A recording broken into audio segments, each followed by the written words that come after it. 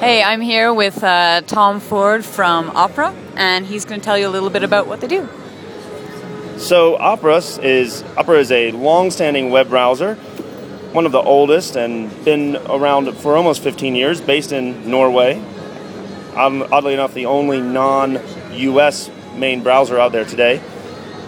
Opera, one of the key things about it is that early on we went the mobile direction. So we have more than 130 million mobile users every month, which is kind of a phenomenal number.